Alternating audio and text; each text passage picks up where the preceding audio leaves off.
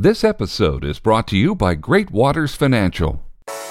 I didn't know what I was doing. I was writing something for my kids. I'm saying to my kids, let me tell you about the God who actually showed up and healed my heart. William Paul Young, author of The Shack, joins us on this episode. Put your faith to work.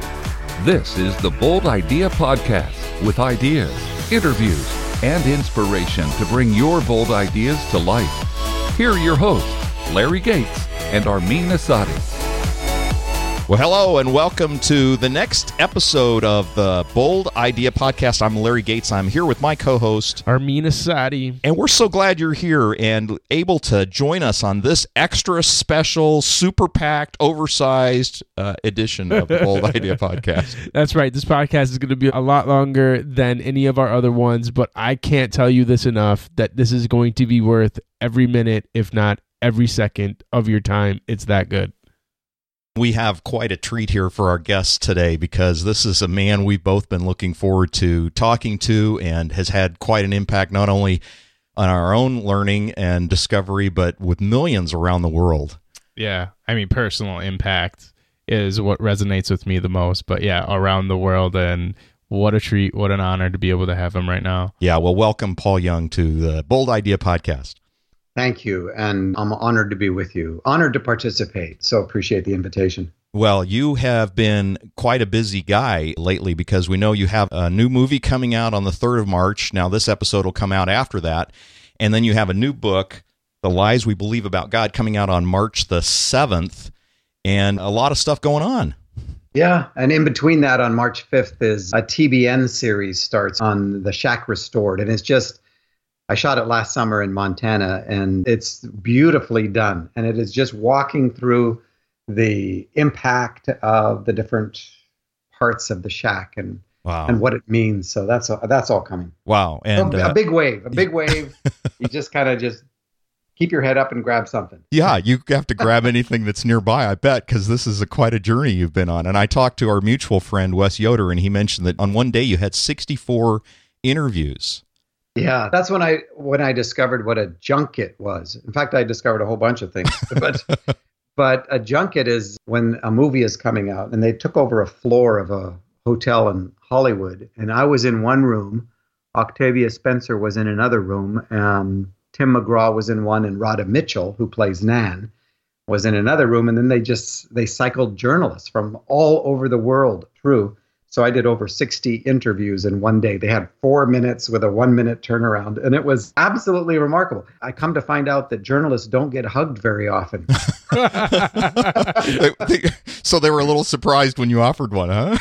Well, I didn't offer one. I just took one. Oh, great. And every single journalist that came through got hugged. Oh, wow. And I think for some of them, it was the first time in days. Oh, yeah. Wow. It was amazing. I love that about you, Paul, is that you have a reputation as a hugger. When I started asking about you, they said, if you meet him, be careful, he's a hugger. It's like, what? Oh, yeah. You know what? I think everybody is way down deep. I think all children love to be hugged, and something happened. Mm-hmm. You know, either became dangerous or something. Mm-hmm. And I think the world needs as many hugs as it can get, especially right now. Yeah, well, listen, we know how busy you are, and I just want to thank you again for taking the time to be with us on this program. It's absolutely great that you're able to do it. Now, you know, the Bold Idea Podcast is really here to inspire people to get outside their comfort zone and get a hold of an idea that God might be planning in their own lives and running with it. And so I'd like to kind of go back to, well, I'm not sure this is the beginning for you, but certainly the world discovered you through the writing of The Shack. I'd like to hear a little bit about how did that idea come to you? I tell my folk, which are evangelical religious fundamentalists, those are my people. And when they ask me this question, I always say, well, I was trying to do like the Bible says and submit to my wife. And I say, it does say that, you know. It says submit one to another, and she's one of the others. But Kim had been asking me for about 4 years, and I'd always been a writer. Writing was a way to get my inside world out. I learned to write by reading. And reading was a way to get out of my world. And she liked what I wrote. So did my friends. And I wrote stuff for friends and family. Never once considered becoming a published author. So she said, you know, someday as a gift for our kids, and we have 6 children. The year I wrote The Shack, the youngest was 13. And she said, as a gift for our kids, you know, would you just put in one place how you think? Because you think outside the box. And I didn't feel healthy enough to do something like that until the year I turned 50. And on the train to one of my 3 jobs that I was holding down at the time, most of what I wrote was on yellow legal pads on the train because I had 40 minutes each way trying to get it done for Christmas. And I made 15 copies at Office Depot at Christmas. And those 15 copies did everything I ever wanted that book to do. And I went back to work. Oh, by the way, when it eventually got put into published print, actually, it was a printer who did it because 26 publishers turned it down. Oh, my goodness. But when it eventually got there, Kim says to me, you know, when I asked you to do this, I was thinking, you know, like 4 to 6 pages. Yeah, just a minute ago, you said she wanted you to write everything you knew. And so now she's telling you it was in 4 to 6 pages. Exactly. And it was like, for real? You think I could put everything that I can think in 4 to 6 pages? Well, I bet those 26 publishers are kicking themselves, right? You know, a lot of them came back to visit. They did, but I didn't have any expectations of it being a book in the first place. So it was a whole adventure to me. And I didn't understand the publishing world, didn't understand the movie world for sure. And it was a really great learning curve. When the book first started becoming a conversation, the initial conversation was about turning it into a movie. 3 guys in California who got a hold of the first manuscript, first full novel manuscript that I wrote, immediately started talking to me about turning it into a film. And I'm going like, it's not even like a for real book. And so they said, well, you know, if we can get to the place where we sell 100,000 copies, then Hollywood will come talk to us about a movie. And I was so naive. I didn't know at the time that the average book only sells 3,000 to 5,000 copies its entire existence. That 100,000 is very rarefied air. In fact, if you write a novel and you sell 7,500 copies, you can put bestseller on it. Oh, I had no clue. So I'm thinking like, 100,000. I mean, there's more people than that in Oregon. So, and now you're up to 22 million. Is that right? I know. How weird is that, right? So what do they call a bestseller? Let's see, 22 million divided by 7,500. They put it in the top 100 fiction bestsellers of all history. That's how strange it is. And that's why I say it's really important. 2 things I tell people. The first 15 copies did everything I ever wanted that book to do. So the rest of this is just God's grace and sense of humor. The other thing that I say is that I want people to understand that the things that matter to me, identity, worth, value, significance, security, meaning, purpose, destiny, community, love, all of those things were in place before I wrote the book. So the book hasn't added any of that to me. What the book has done is that it gave me an invitation into the holy ground of other people's stories in a way that I had never experienced before. And I will be eternally grateful for that. Yeah, so let's dive into that.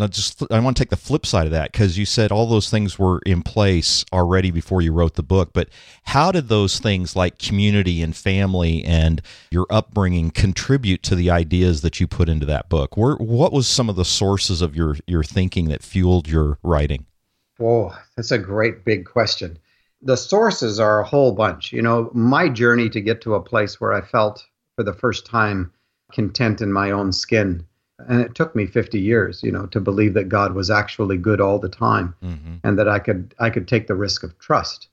And that, you know, all of that is embedded in my history. You grow up in a way that you think that how you grow up is sort of normal. And then you start running into other people and you find out that it's kind of unusual and that there is no such thing as normal.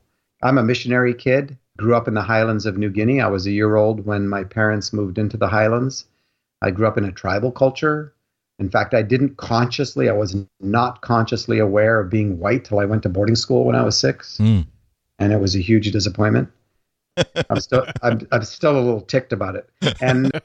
But that background gave me an ability to look from outside of the box, at least in the Western cultural box. And there are some beautiful things about growing up in a multicultural background. But I grew up with great sadnesses as well, not just because of some of the rigidness of my theological heritage, but also had a very difficult relationship with my father. And he was just an angry young man. And the more I've gotten to know his story and our family history, the more I know he had good reason to be very angry.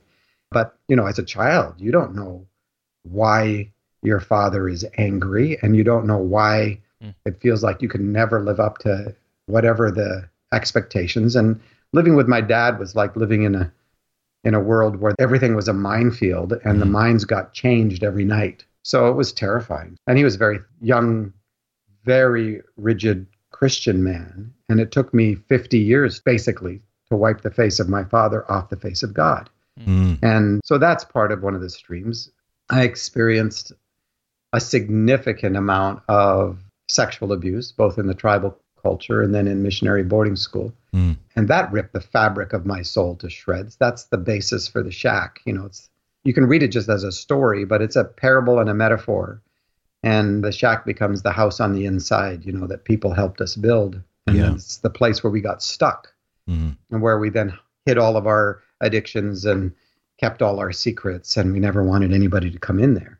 So, I shut myself down from relationship because I couldn't take the risk that if somebody found out the truth, at least the truth that I thought about who I was, that I would see in their face the look of disgust that I saw in the mirror. And I wasn't willing to risk that. Yeah. So it all became about performance. And I dragged all that stuff into my marriage and all this hiddenness and all the secrets and everything else. And thank God I married the wrath of God, which Kim is, which I now believe is the love of God, and it's a wrath it is a furious fire that I think every healthy parent knows with regard to their children. If your child is inflicted with a disease or begins to believe a lie that does damage to them, don't you want to be a fiery fury and climb inside that thing and kill it and destroy it, right? It's not because I'm mad at my kids. I am furious at what would hurt them. Yeah. And I think that originates in God, but we're so ashamed of ourselves and so self-condemning that we think God looks at us the way we look at ourselves. And we end up with this distant omni-being who is opposed to us and who may love us because he has to, but doesn't like us. Yeah. That theme of, you haven't used this word yet, but it seems like, what you're describing is this deep-seated shame that we carry with us, that there's something totally unlovable about us. And it seems like that theme comes up in quite a few of the lies that we believe about God that you write about in your new book. Seem to be centered around that whole concept, right? Very much so. And I think because of those kinds of lies that we start on a premise that we can never transcend. We can't get away from it. We always fall back to a very low view of humanity, which impacts our view of Jesus, and then a very low view of God in many respects. God just becomes we plaster the face of God with our own darkness. So yeah, I think you're right. Shame and guilt are two very different things. They are. Guilt is legit. I mean, we hurt people. We do things that are wrong. We betray. And so guilt is true, and we've got to deal with it. But shame is not that I've done something wrong. Shame is I am something wrong. Mm-hmm. And if we get sucked down into that hole, which frankly, some of our theology supports, sadly, then we've got nowhere to stand. And, it's all just faking our way, hoping that we just fake it well enough to get inside the kingdom before it all comes apart. So, Paul, I know you already touched on this and maybe you already answered this question, but I want to go back to it before we get too far away from it. Our mutual friend, Michelle Watson, she specifically said to ask you about your dad, and that relationship set one of the foundations of your book. And I know you already touched on it.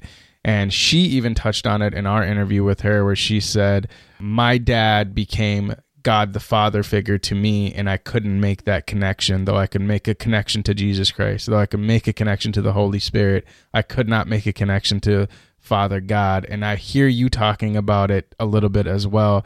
So I just want to go back to it and see if there's anything else about that relationship with your father that somehow may have set even more of a foundation to the story than what you've already shared.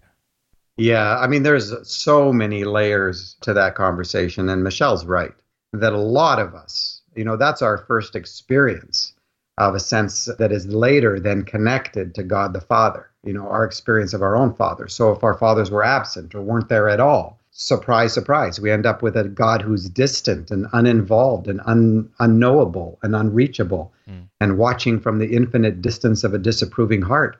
A child does not have the capacity to not blame themselves when something is not right. That's right. Mm-hmm. And we do that. And then we project all of that on God. And it takes a long time and a lot of deconstruction and rebuilding for us to begin to find a basis for trusting a God who presents God's very self as a father. But I think part of our problem is that then we define the fatherhood of God based on our experience rather than looking at the experience of Jesus in relationship to the Father as a defining element of what fatherhood or parenthood actually means.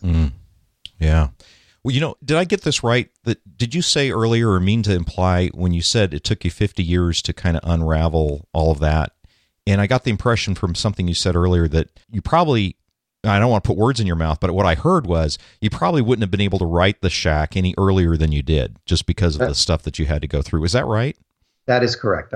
People ask me how long it took to write The Shack. I tell them 50 years. Yeah. And then I say, well, 6 months once I put pen to paper. But yes, there's no way, right? And when people read the book, they know implicitly that whoever wrote this has gone through stuff.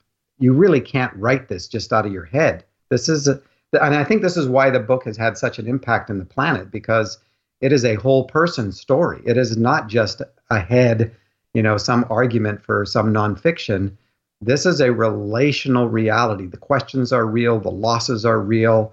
We all face this stuff, and we all want to ask these questions, but a lot of us, especially those in the religious community, have not had a safe place to do it.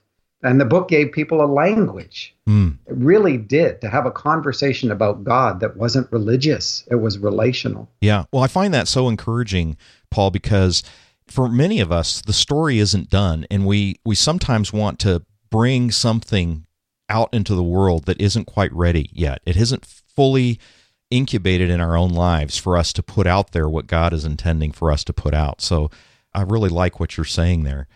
And the other thing, too, is that, if any of this notoriety platform stuff, which is all smoke and mirrors as far as I'm concerned, part of the cross that you have to bear sometimes. But if that had happened to me in my 30s or early 40s, it would have killed me. I mean, I did not have the health or the capacity or the sense of knowing myself and being comfortable inside my own skin, let alone living in a trusting way inside my relationship with God. Yeah. It would have destroyed me. Yeah. And there's no question about it. My friends tell me the same thing all the time. That's what aspect of it would have destroyed you? I'm kind of curious. Well, when you don't know who you are, let's take just one of those things I mentioned, is significance. If you don't know that you are significant because of who you are, if you think that you are significant from what you do, then you will suck significance out of what you do.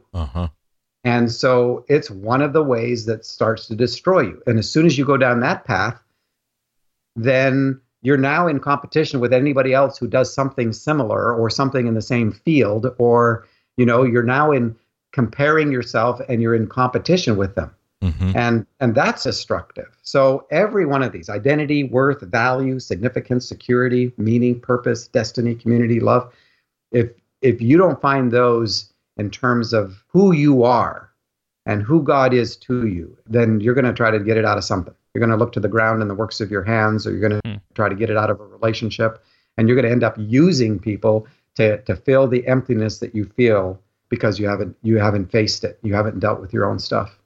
Mackenzie's weekend in the shack, that weekend represents 11 years for me. That we're not talking about a quick fix event. We're too incredibly crafted as human beings for quick fixes. Right. Only God, who knows how we're wound, is able to unwind us in a way that doesn't hurt us. Was there a specific loss that you came back to as you were trying to write his character?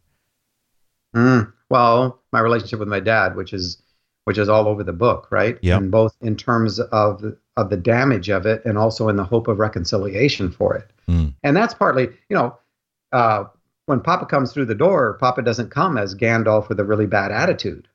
right? Because that's the God that I grew up with. And I do not want my children trying to build a relationship with that God, the one that I grew up with. Mm-hmm. Gandalf the Angry. Yeah, exactly. And I used imagery that is way outside of that box. And also because I think most of the damage in the world comes from men. And Michelle is right that a lot of times we've been so hurt by men on this planet that how are we supposed to bridge into a relationship with a God who is presented to us as a father or as a man? And we know Orthodox theology that God is neither male nor female, or to, I think, more accurately express it, that all of maternity and all of paternity originate in the Father and in the Son and in the Holy Spirit. And that's Orthodox theology. Yeah. We're made in the image of God, but it kind of messes with people's minds because, it just does. Yeah. You mentioned earlier that you needed this time to kind of develop your character before you're really ready to put this book out there. And you certainly have seen a lot of success with the book and also quite a bit of criticism that's come as a result of that. It's so cool. Yeah. Well, I'm guessing that from what you've said, you probably would have fallen apart on the way to that criticism as a younger man. No doubt about it. No doubt about it. Because I when I was in my a young teenager, I actually was very proficient pianist. And if anybody knows the Royal Conservatory of Music ladder, I was 10th grade when I was like 13 years old, which is a teaching level. And I would do these concerts. 2 years in a row, I came in second, where the prize was like a Juilliard bull ride kind of scholarship thing. And I came in second. But after those events, I'd literally be throwing up for a week. And a lot of us know what it's like where you're in a situation and 99 people come through and say, that was the bomb. That was so great. And you got one person that comes through and says, well, I thought it was horrible, didn't like it. So where do you camp at that point? One, if you know who you are, then you say thank you to all the responses. Mm-hmm. And you're not sucked into thinking like you're all that in a bag of chips, as my father-in-law would say. But you're not crushed by someone who is bringing their stuff to the table. So when people are upset with what I write, the only time that it's gotten really difficult is when people have come after my kids. And frankly, that's been Christians, without exception. Why is it that we do that? Yeah, what do you mean they come after your kids? How did they come after your kids? Oh, they removed lifelong relationships that their kids had with our kids because they didn't want their kids contaminated by being around our kids. They would bring them in front of a group of people and ask them questions that they didn't have the capacity to answer, theologically or other ways, shame them, A couple of my kids, one in particular, really was hurt, so you got to work that out. You got to deal with the forgiveness side. But overall, when people are upset, I know they're not coming to tell me about me because I already know who I am. And so they're coming to tell me in the only language they know how about what matters to them and what scares them and what makes them angry. And if I'm not at risk in that conversation, then we're not going to have a war. We're going to have the possibility of an actual dialogue, something that might matter. And it may be that the response that is the right response in that moment is silence or, just reach in and touch noses with them, It's part of the beauty. People are the way they are for a reason. And everybody was once a child. And when you begin to relate to people that way and you're not at risk yourself, all kinds of beautiful, miraculous things happen. Wow. Has there been I don't know how to ask this, has there been like a singular or a large or a more prominent, let me put it that way, has there been a more prominent criticism that's just a misunderstanding that you'd like to just, if you could, just wipe out? So let's see. There's a couple of them. I get accused of being a universalist all the time, which is really, really, really funny. And a lot of people don't have a clue what they mean when they say that. Yeah, exactly. It's just a bad thing, so don't be it. Exactly. Yeah, we can't have the idea that God actually loves everybody like that, So I have to clarify that question quite a bit, and I'll go like, so I always ask people, what do you mean by that? Or what are you asking about? And it sort of has a whole bunch of different understandings, and people will bring the one that they're they're concerned about. One of them is you believe that all roads lead to God, right? That's one. And what's funny is, and this is the power of a paradigm. A paradigm is like the glasses through which you see the world. And a lot of us have got mud on them and even the prescriptions are wrong. And I think the work of the Holy Spirit is over time to change our prescriptions and clear them up so that we can actually see with some clarity. But people will read The Shack, and I put in a little section just because of this kind of accusation. And it's where Mackenzie says to Jesus, so do all roads lead to Papa, which is that question. And Jesus laughs and he says, no, most roads don't lead anywhere, but I will go down any road to find you. Yeah. Oh man, I love that. And I love that line because it's the incarnation. This is the shepherd who leaves the 99 to go find the one, the woman who loses the coin and searches the house, or the father who's waiting for the son. So, but people will read that and then interpret it to say, well, Paul believes that all roads lead to God. And it's like, it actually says exactly the opposite of that. But that's the power of the paradigm. And it says something else too. It says God is the one that's taking the action to reach out and love us, and it's not built on works and what we do to earn that. How do we define lost? Yeah. Unless we define it as lost. And people will also say, but do you believe that Jesus' atonement is effective for all humanity? And if that's what you mean by universalist, I'm in. But I'm in really good company. I'm like in with Athanasius and Irenaeus and the early church fathers and throughout history, the theologians who said that, to quote Corinthians, when he died, we all died. When he rose, we rose. And so the work of salvation has been absolutely completed by Jesus, not of our works. And so if that's universalism, I'm guilty. Do I think that everyone ultimately will be restored face to face with God? That's another definition of universalism. And I say, I hope so, but I don't believe that as a doctrine. So, I hope that God, prior to creation, planned a way without the violation of one human will to win every single human being back to face love and relationship. I hope that's true. There's scripture that holds the tension between that and your ability to say no is so highly valued that potentially you could say no forever. I don't think that death is the definer of relationship with God. I think Jesus is, and we're going to all have to deal with that. And it's that tension, your ability to say no to a God that will go down any street for you. I think that's how you defined hell in your new book. Is that right? Yeah, well, I did something very simple in Lies as far as hell, because it's a huge conversation, as you know, and it's a historic one. I made this very simple. I just laid it out very simply. I said either hell is a created thing or an uncreated thing. And I don't think anybody can find a third category. It's either created or uncreated. And the argument basically is, look, if it is uncreated, then it is God, because God is the only uncreated, right? So it is the very presence of love that, and this is George MacDonald, who was the one who led C.S. Lewis into a relationship deeper with Jesus. And George MacDonald was a pastor who wrote adult fantasy books like Phantastes, which is the book that turned Lewis toward Jesus. And MacDonald wrote Unspoken Sermons, Creation in Christ. And in it he says, look, God is not going to stand by and allow anything that is not of love's kind to be unchallenged. And if you trust the goodness of this God, you will run to him with your arms wide open and say, please judge me to the core and burn out of me everything that keeps me from being fully human and fully alive. I said, so if it's uncreated, if hell is uncreated, it is the presence of God. All the prisons that we have in our lives, all the darkness will not be comfortable in the presence of love and light, and we're going to have to deal with it. If it is created, then I go to Romans, and it's got a list of all the things that cannot separate me from the love of God. And in that list is anything present, anything future, and any created thing.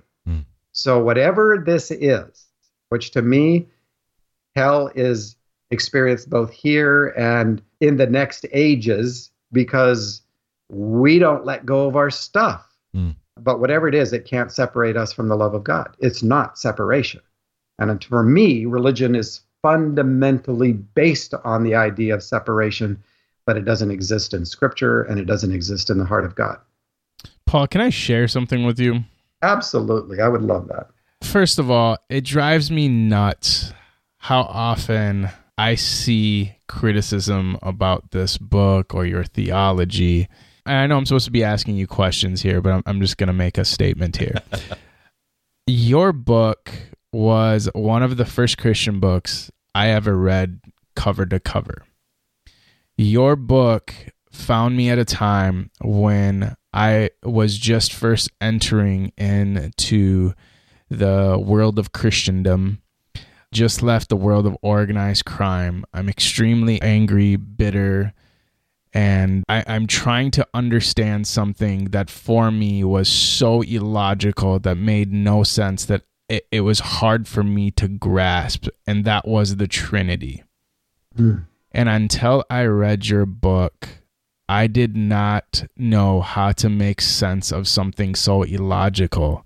And I read your book, and after reading it, it was one of the first times it allowed me to be able to have a relationship with God that holistically grabbed my heart, mind, body, soul, and spirit. So I just want you to know that your book had such an impact on someone who was violent, angry, bitter, and so much worse, that it was a big part of me. And I don't even know if this is even an accurate term to use, but I felt like I was baptized in love after reading your book, because it was the first time I embraced God as a father, as a nurturer, as a brother, as just a holistic experience, as a holistic relationship, and it wrecked me in the best way possible. How beautiful is that? Come on, Holy Spirit, thank you. We will have more of that, please. Because and here's the beauty too. I didn't know what I was doing. I was writing something for my kids. I'm saying to my kids, let me tell you about the God who actually showed up and healed my heart. And that's what you're saying. Yeah. And it's like, come on. I get these emails, and my family, not my immediate family, but my Christian family, and they're saying things like, I'm scared to take the risk that God is as good as you say, and you're wrong. And I'm like, well, one, you want to spend eternity with the God that you have in your imagination that you're afraid of? I mean, how crazy it is that this God who is love, who by nature loves, we end up in a fear relationship, and you're afraid that he just might be that good, but maybe he won't be. And I'm saying, look, I just wrote God as good as I know how, and I know I only scratched the surface. Yeah. Barely scratched the surface. Yeah. And you know what? Stories like yours, they're such an affirmation to the message. The guy that I relate most to in the New Testament is the man born blind. He's sitting on the side of the road, and Jesus comes by, and he doesn't even know who he is. And he ends up being the object of a Sunday school lesson, And suddenly he hears somebody spit in the ground and rubs it in his eye sockets, because the sense of that whole passage is that he didn't even have eyes, because when he later could see, people were wondering if it was really him because he looked so different. And so it was a creative act. And he doesn't even know who he is. And then Jesus just leaves. And this guy is suddenly in the midst of all this religious stuff, right? And when it comes to the bottom line, he says, look, he's uneducated. He is an outcast because he's got a physical disease. He's got no eyes. And now all the big theological teachers and all that want to accuse him of his experience. And bottom line, he says, you can say whatever you want. I was blind, I can see. Well, and you can't take that away from me. I can see. Yeah. And you have everybody posturing. And so, I get hundreds, if not I have thousands of stories about how the shack has ended up in the middle of people's great sadnesses.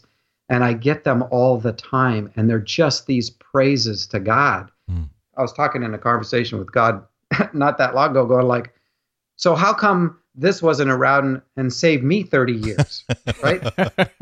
And it's like, well, somebody had to write it, Oh, okay. And I'm thrilled to participate, but I'm so overwhelmed by how beautiful that is. You wrote the book for your kids, and it would have been a good book to send back to your former self, huh? I'm no doubt about it. When I wrote it, the year I wrote it, I had basically 2 prayers left. I told you there was this big 11-year deconstruction, reconstruction journey. And I knew something had flipped over. The year I turned 50, which is the year of Jubilee. It's the year of well, that's a little tender. It's the year of new beginnings, where all the debts are forgiven. Yeah. And you just get a do-over in the best sense. And I was a child for the first time in my life, which was a huge indicator for me that something major had changed. I had no addictions left, and I had no secrets, and I was the same person in every situation. Wow. And I had 2 basic prayers left. And the first one was, Papa, I don't want to be an old man one day looking back at my life and wondering, what would it have been like to take the risk of trust? Oh. I said, I don't want to be that guy. And my second prayer is, and for all of those who come from a religious background, you'll totally get what I meant. I said, I am never going to ask you again to bless anything that I do, because I've spent my whole life trying to get God to follow me around, Yeah. And hey, I got this great idea for you, And I really believe that God will never leave us or forsake us. And so he always goes with us. But if it's our idea, he just won't do anything. Right. And give it your best shot, sort of thing. And I said, I'm never going to ask you again to bless anything that I do. But if you've got something you're blessing and it would be okay for me to be a part of it, I'd be all over it. And I don't care if I'm cleaning toilets, which was one of the jobs that I had when I wrote it. And I don't care if I'm cleaning toilets or shining shoes or holding the doors open for other people. I just want to know at the end of the day, you did this and I got to participate. And when I hear your story, that's what I hear. You did this. Thank you, Father, Son, and Holy Spirit. You did this and I got to participate. And, in retrospect, it's almost as if God says, well, Paul, how about if I bless this little story you're writing over here for your kids? You give it to your kids and then I'll give it to mine. Yeah. Isn't that neat? Wow. And that's what's happened. Oh, that's great. This is the Bold Idea Podcast. Hey, Armin, I'm super excited. Our friends at Great Waters Financial, a wealth management firm based here in Minneapolis with over $300 million in assets under management. They are our sponsors for this episode. I'm so glad they are, because there's 2 financial institutions in this world that I would ever put my name behind, and Great Waters Financial is definitely one of them. I have had the opportunity, Armin, to talk to about a dozen of their clients one-on-one. And they are not just clients. They are raving fans of Great Waters Financial. And why? Because they are treated like family. They're treated like somebody that they can trust to get the job done. And Great Waters makes it very simple to understand all the retirement complexities and financial plans that you might need to make. And they do it with all the latest tools, but they do it with a lot of heart. That's right. These guys are setting a new standard of how this is done. So if you want to schedule a time with your future advisor, then go to www.greatwatersfinancial.com/bold idea.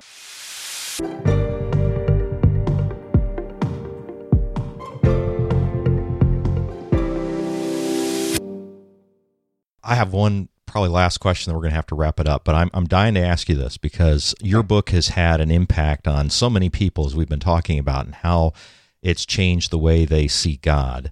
And I remember reading one time about C.S. Lewis when he wrote the Screwtape Letters, how it changed his thinking. And I'm just wondering, as you were writing The Shack, what did you discover about God that you learned in doing that you perhaps didn't know going into it? Oh, so writing is an interesting journey, because for me, it's like you jump in a river and you just let the river take you. And there's all these tributaries, whether it's, conversations you've had with people, or lyrics of songs, or movies you've seen, or books you've read, or poetry, or just the beauty of creation. All of these things kind of feed into it as you're being swept down the river. But you end up in territory sometimes that you don't see coming. And that happened at different places in the book. For example, I wrote the bird. I mean, it flew in the book, flew into the kitchen. In the movie, they're looking at it outside, but I wrote it in there and I didn't know why it was there. And I'm kind of going like, it just flew in. And then suddenly Papa turns and starts talking about the bird in a way that I had never heard it before. He says, you know, that bird is created to fly. You were created to be loved. And pain has a way of clipping our wings so that we forget we were ever created to fly.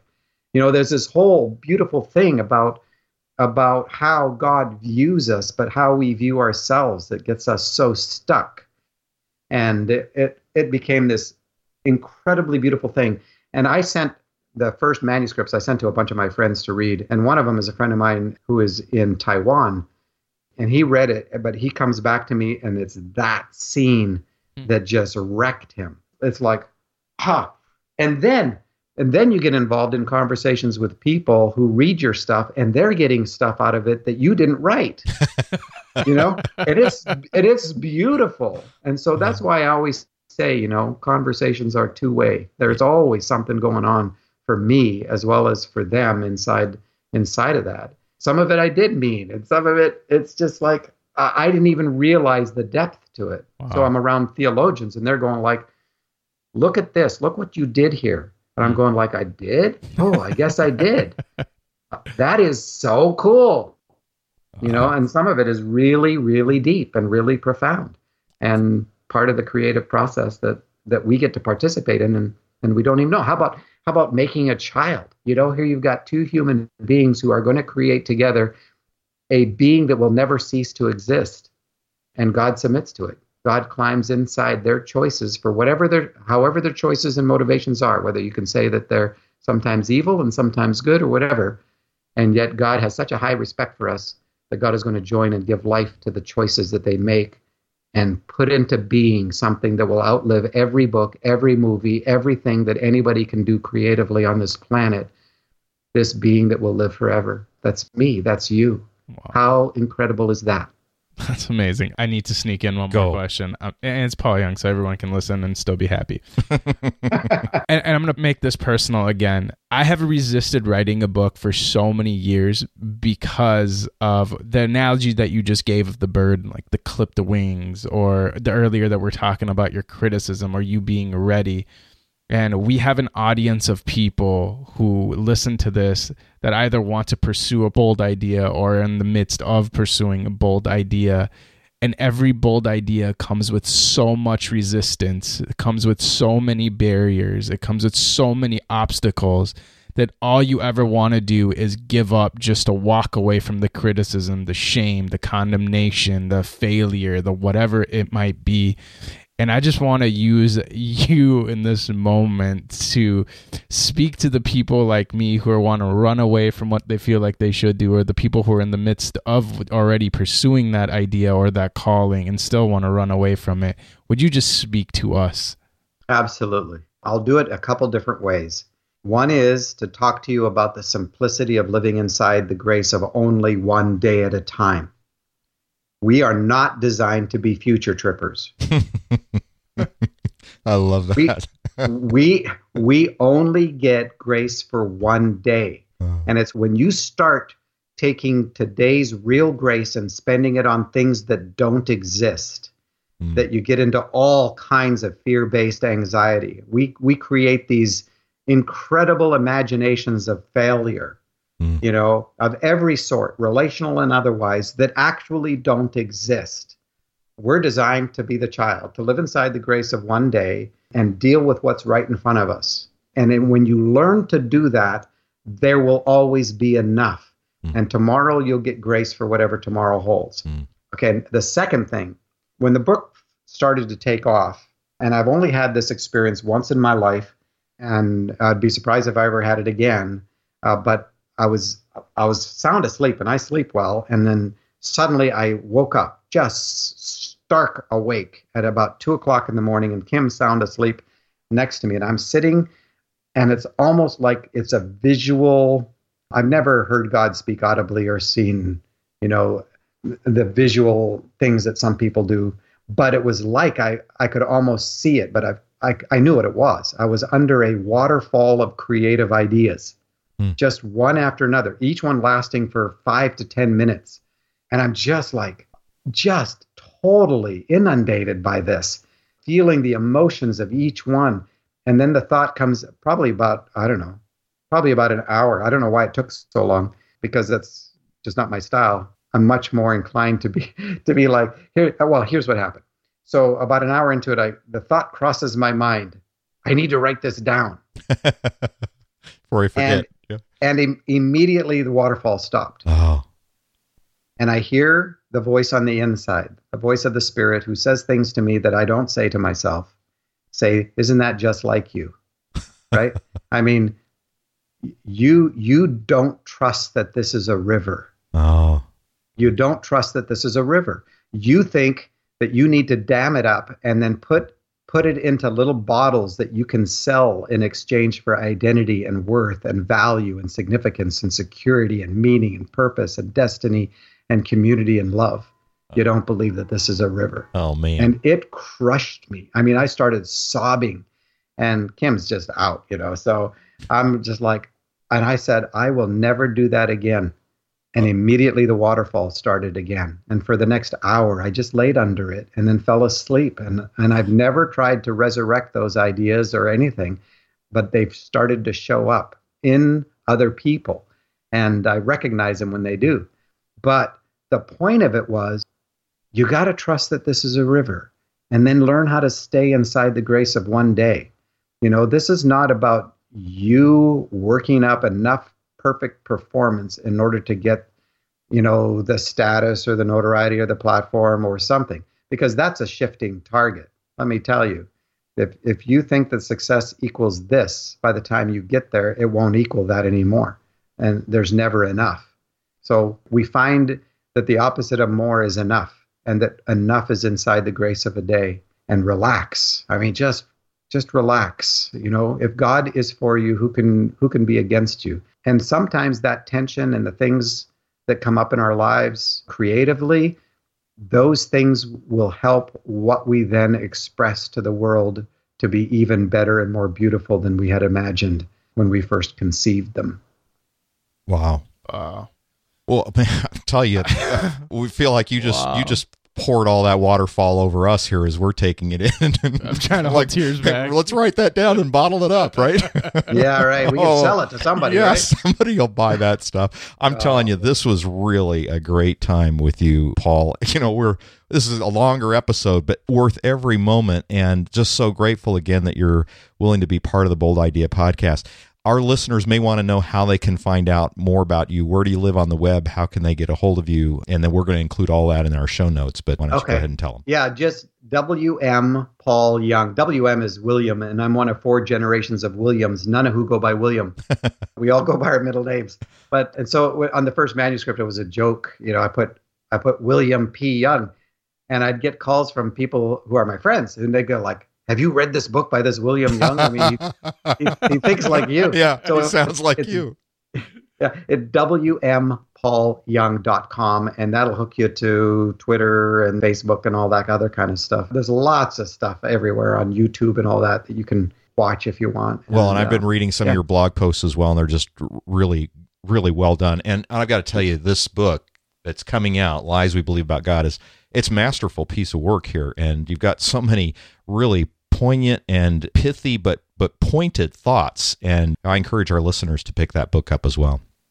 Thank you for that. And it's not intended to be an answer to everything. It's intended to be part of the conversation that's emerging that we need to have. We just need to have a larger conversation so that we don't keep putting up all these walls and barriers and constructs that continue to divide us. Yes. And, amen. Amen, brother. Well, Paul, thanks again for being on our show. We're so honored to have you on, and for you to take the time that you have to be with us. We're just so grateful.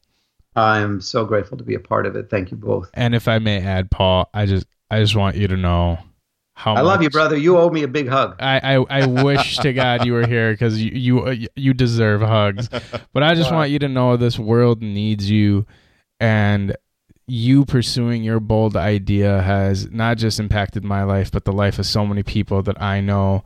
I don't think thank you is enough, but for whatever it's worth, I just want you to know that there are many people in this world that are grateful that you were willing to go beyond your obstacles, your challenges, and pursue the call that God had on your life, because it has impacted so many people. So I don't want this to be a thank you because it's a outro of a podcast, but I just want this to be a thank you that I hope it can resonate in your heart for years to come, because you have been that impactful to so many people. So thank you.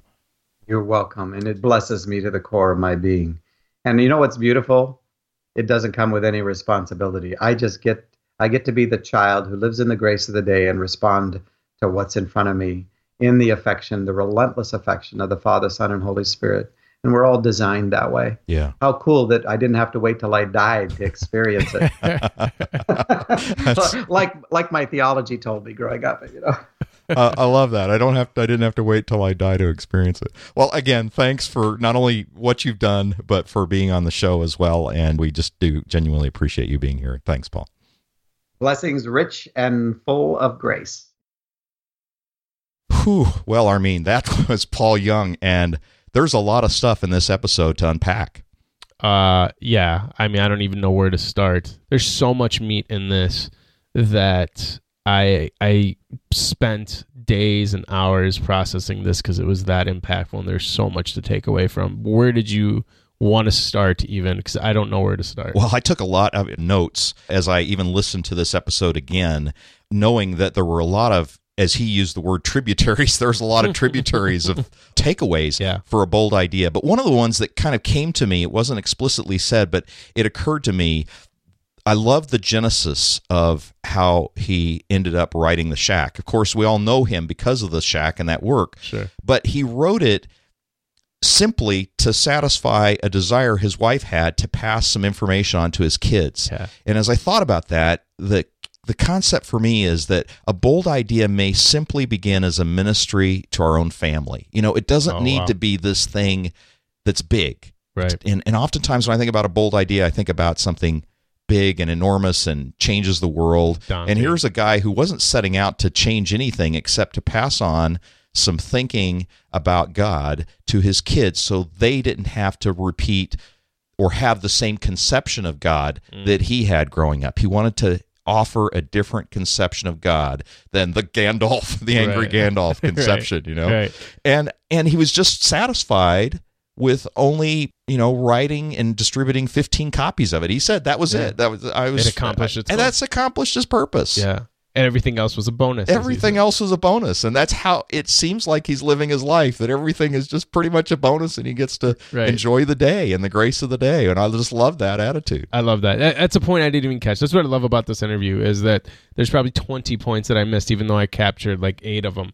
One of the other pieces that really stuck out to me is when he started talking about significance, right? Yep. Mm-hmm. And when he started talking about if you don't know that you are significant because of who you are, and you think you are significant from what you do, then you will suck significance from all the things that you end up doing. Yeah. I love that. I love it because it's convicting. I love it because it's accurate. I love it because that's what I do. I have a performance mentality.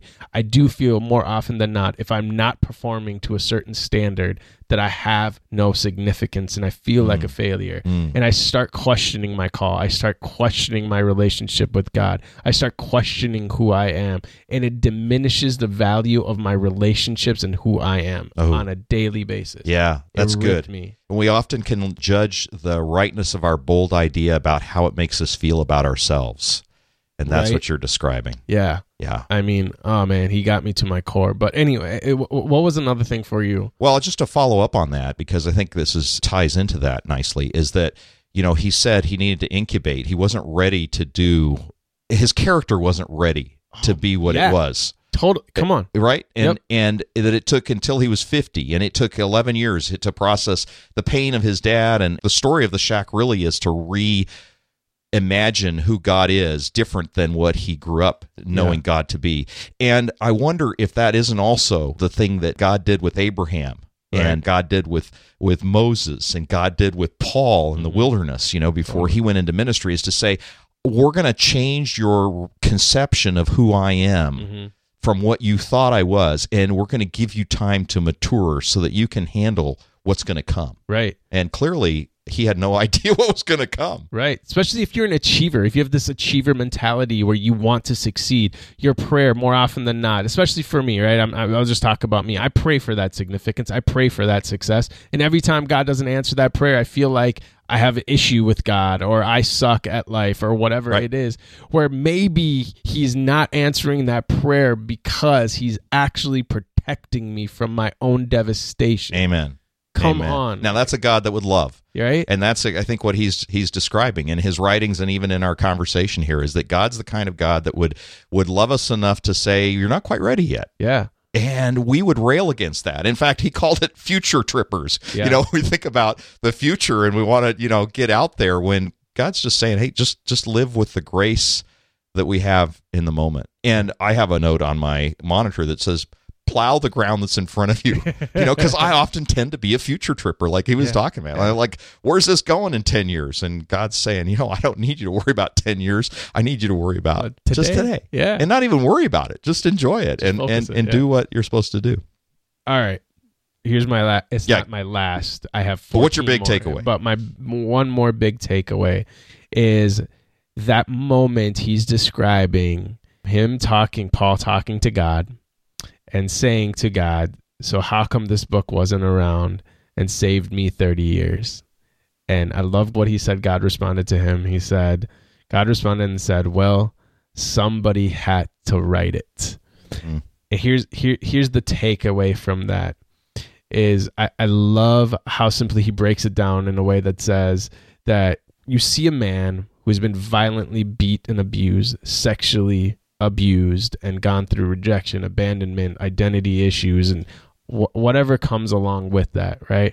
Where often it takes people to the point where they say life isn't worth living. Yeah. But you see this man turn this moment and turn this pain and turns it to God, and God uses the greatest pain and the greatest challenges of his life to create the greatest blessing of his life. Mm-hmm. And not that he went through the pain for the hope of the blessing, right? He just persevered, and the outcome was this blessing. Yep. It transformed not just his life, his family's life, but all over the world, 22 million copies.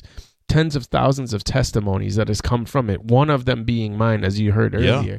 But here's my takeaway, as I know he gets ridiculed a lot of times for being called a dangerous Christian because he's a dangerous theology. And I'm not going to say I even agree with all his theology, right? But it's a fiction book, right? Mm-hmm. So I'm just going to throw that out there. But what I find most dangerous about Paul is that he is the type of guy that's going to raise up and inspire dangerous Christians, because he's showing us through his life and through his relationship with God that rather than praying the prayer that says, Lord, save me from this pain, it changes the prayer, and we start praying, Lord, use the pain. Mm-hmm. Where he said, Lord, feed me, you say, no, Lord, make me hungry. Lord, make me thirst. I love that he's taking us into a mentality, and I think those are the most dangerous Christians, when they say, yeah, I'm going to go through my pain, but God, use my pain. Yeah, that's good. Right? Like, I love that. I think that's inspirational to me, where that's good. I just laugh. I want to laugh in the face of my pain. Yeah, that's good. So, I don't know. Where do you take this? Like I said, there's so many tributaries, but if I bubbled this up and took a look at the interview from kind of a 30,000 foot view, and having read The Shack and The Lies We Believe About God, his new book, I'll tell you, Armin, the big takeaway that I have here is just I appreciate that he made me think. And now, I don't agree with all the theology or whatever, right. And there's some of it that I'm still uncertain about. But the thing that I know is that he made me think, and I know it's so easy to get lazy in our thinking, right? Totally. And that we just accept what we believe without knowing why we believe it, and that produces defensiveness. So when somebody challenges our thinking, our deeply held belief about something that's so easy to believe, and we surround ourselves with other people that believe the same thing we do, then we get uncomfortable if it gets challenged.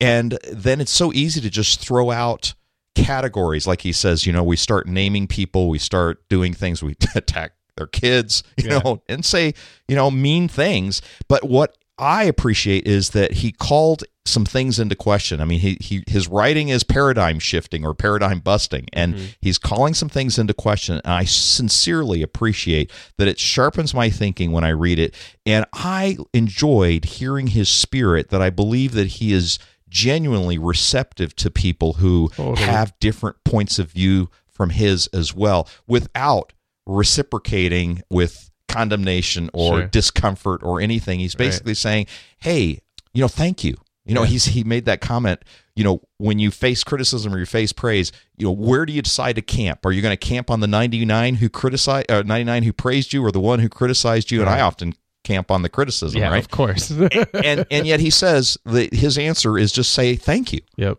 I just love that. It's a beautiful thing. I do love it. He is one of the most tender, compassionate, grace-filled men I've ever had the honor of interviewing. And I can say, regardless of theology, at the essence of what he writes is love, and that's what's important to me. Yeah, amen. Well, that's a good place to leave this. And thank you for joining us on this episode of the Bold Idea Podcast. We know it was extra long, but we hope you got a lot from it, and we'd love to get your comments on this show.